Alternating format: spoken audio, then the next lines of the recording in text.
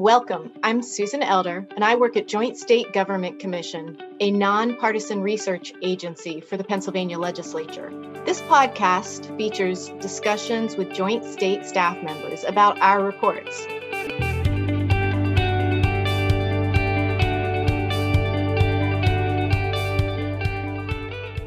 I'd like to pass things over to our Executive Director, Glenn Pasowitz, to introduce the topic of the day.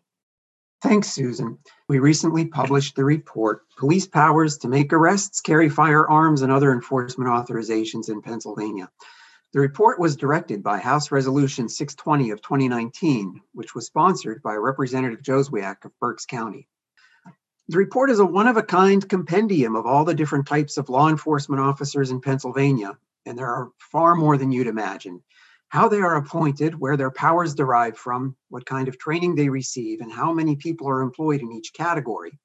Importantly, the report provides recommendations for statutory consolidations and codifications, which are topics we'll get into later in the podcast. Thanks, Glenn.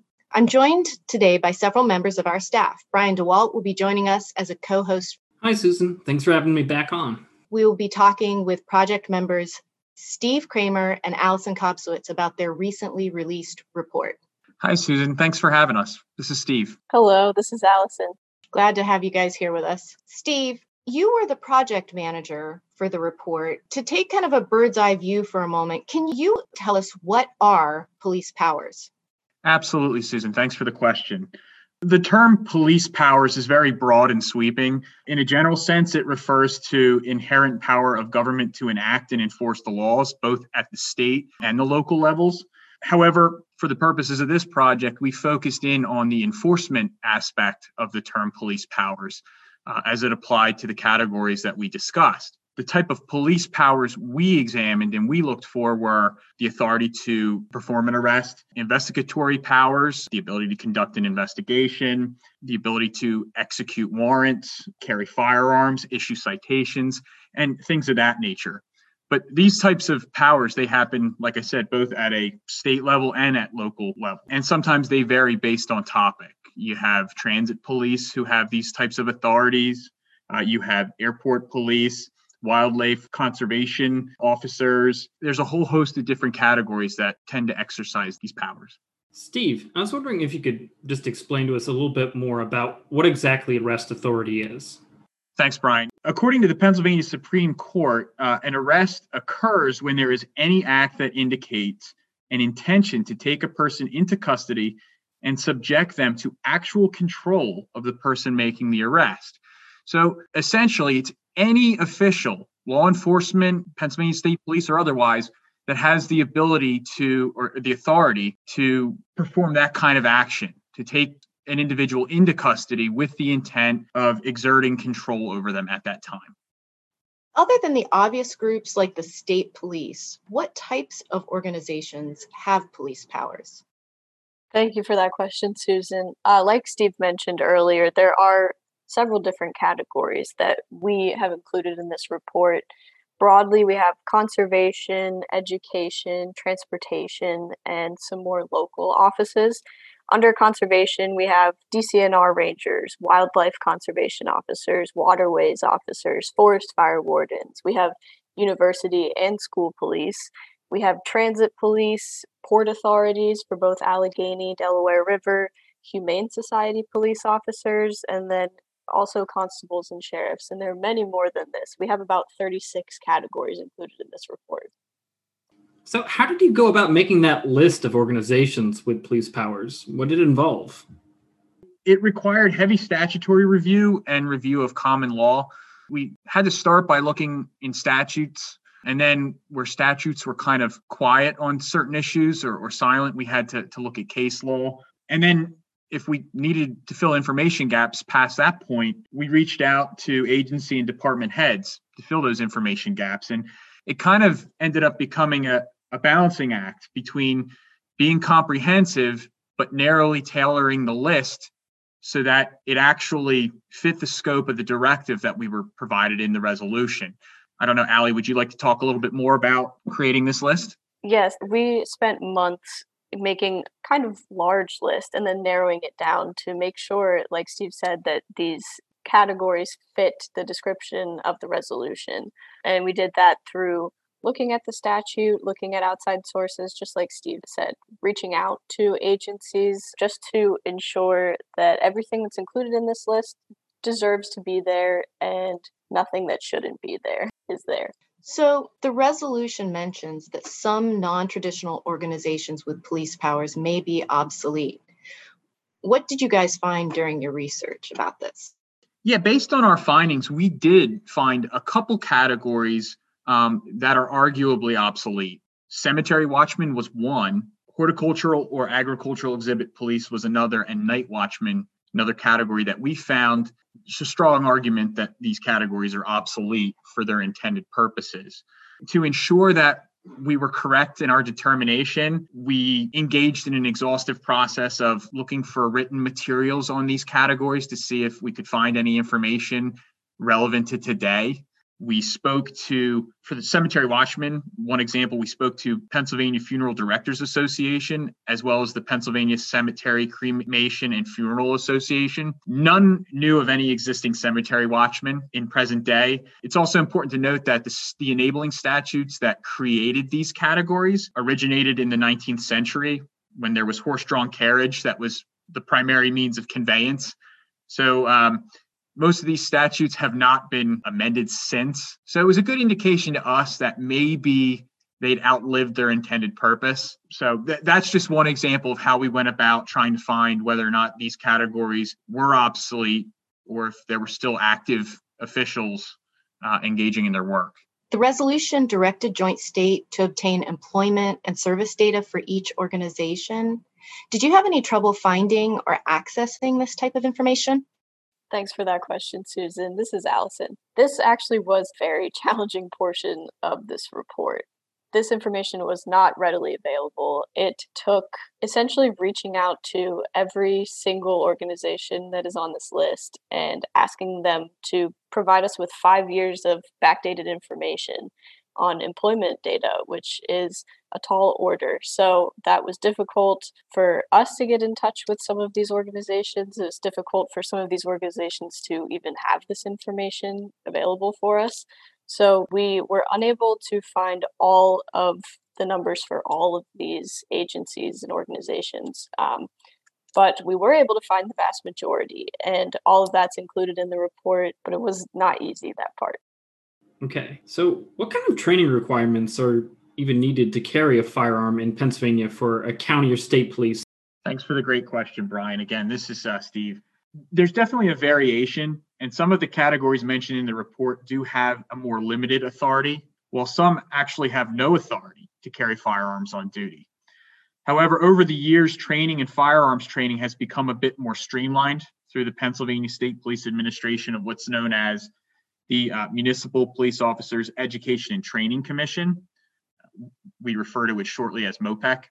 This commission trains municipal police, Capitol Police, waterways conservation officers, airport police, and a whole host of other law enforcement categories with regard to firearm. The report does address the Lethal Weapons Training Act, and that generally applies to private police, that differ from some of the other categories that are trained through MOPEC. Thanks, Steve. Just to clarify, generally speaking, are training and firearm requirements for policing organizations pretty similar across the state? There's variation. Different types of law enforcement officers have too many different requirements to cover concisely. Generally, we would have to refer you to the report for the specific differences. But in answer to your general question, no, they're not all the same. And there are variations, and it really just depends on the level of authority the law enforcement official has to actually carry a firearm and, what their job duties and obligations under the statute actually require. Thanks for that clarification, Steve. So earlier you had mentioned the Lethal Weapons Training Act, and I was wondering if you could explain a little bit more about what that is. Sure, absolutely. The Lethal Weapons Training Act is essentially the act governing weapons training for private police.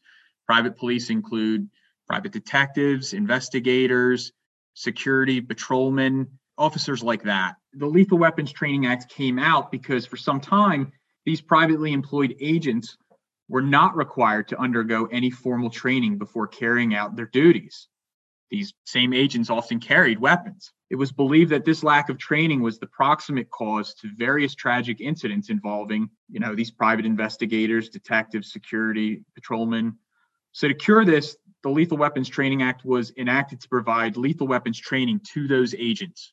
We recommended moving the Lethal Weapons Act because it really appears to play a critical role in governing privately employed detectives, investigators, and security. All of these officers are primarily found in Title 22 of Pennsylvania's Consolidated Statutes. So this would seem, in our opinion, a logical location to have the Act and its provisions to help streamline statewide lethal weapons training requirements for these agents into one particular section.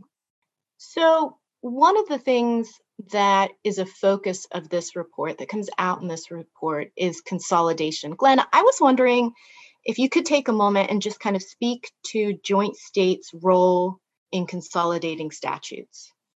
Sure, Susan. Pennsylvania is unique among the states in that our state government doesn't codify all of the statutes that it enacts, whereas other states organize statutes by topic. For example, where all the laws pertaining to domestic relations, crimes and offenses, judiciary, judicial procedure are grouped accordingly. This doesn't always occur in Pennsylvania. In many cases, each new act stands alone without being grouped with other enactments that govern related matters. So as it happens, the staff of the Joint State Government Commission sometimes has the task of gathering together or consolidating statutes that address a particular topic. And these, as we learned from this report, can go back well over 100 years, which means that the staff has to conduct an exhaustive research to find lost and forgotten statutes and sections of statutes and identify those that are rendered obsolete, trimming redundant language and redrafting anywhere from a couple to maybe a dozen or more existing statutes into a unified piece of legislation. So over the years, our staff has proposed consolidations of the state's public library code, aspects of public health laws, the divorce code, decedents estates, and the consumer credit code. And this same type of work was done for the police powers report. Steve, just to clarify, the resolution mentioned that they were looking for a consolidation recommendation to achieve efficiency and enhance public safety. But the kind of consolidation that you actually recommend in the report is more for statutory purposes rather than a physical consolidation. Yeah, you're correct. Our consolidation recommendations are primarily statutory rather than physical. We didn't have an advisory board appointed for this particular project. So we felt with regard to any kind of physical administrative consolidation, we didn't really have the expertise working hand in hand with us to do that kind of a recommendation. We also didn't provide any agency or department-wide desk audits as to job duties and descriptions. However, we believe that this report can serve as a possible starting point for some potential physical or administrative consolidations of certain agencies or departments. We also think that these recommendations would be helpful from a statutory standpoint for future amendments. It might make them a little bit more seamless. That's our hope. Thanks. That really clears it up. And on a similar train of thought, when discussing a statutory consolidation, would a good example of that in this report be your recommendation to put Capitol and Commonwealth Police in the same chapter as Campus Police? That one had surprised me because on the surface, I didn't think they were very similar. Yeah, and that's a great question. Again, thanks for that, Brian. Our thought process with this was after a comprehensive review of these different categories, we noticed striking similarities in duties and scope of authority. For example, both have the authority to enforce good order on state-owned grounds and within state buildings. Each also had arrest authority and a variety of investigative powers within their jurisdictions. So it was this is another example of us trying to streamline and consolidate similar categories of law enforcement. We also modernized language and updated outdated provisions. For example, Campus Police, state-aided universities. There was a list of state-aided universities in the statute. That list is actually not current. Some of those listed universities were consolidated into other universities or they don't exist anymore. So we modernized language like that and updated those lists to their current form. Thanks, Steve. It's time to wrap up our conversation on House Resolution 620. Steve and Allison, thank you so much for joining us here today to talk about police powers in the Commonwealth. Susan, thank you for having us. Thank you, Susan. If you're listening and you'd like more detail on this topic, you can access the full report. We have maps, data, and different charts on our website.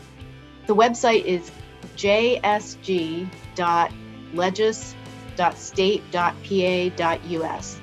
The music in our podcast is by Joseph McDade. Thanks for joining us and have a great day.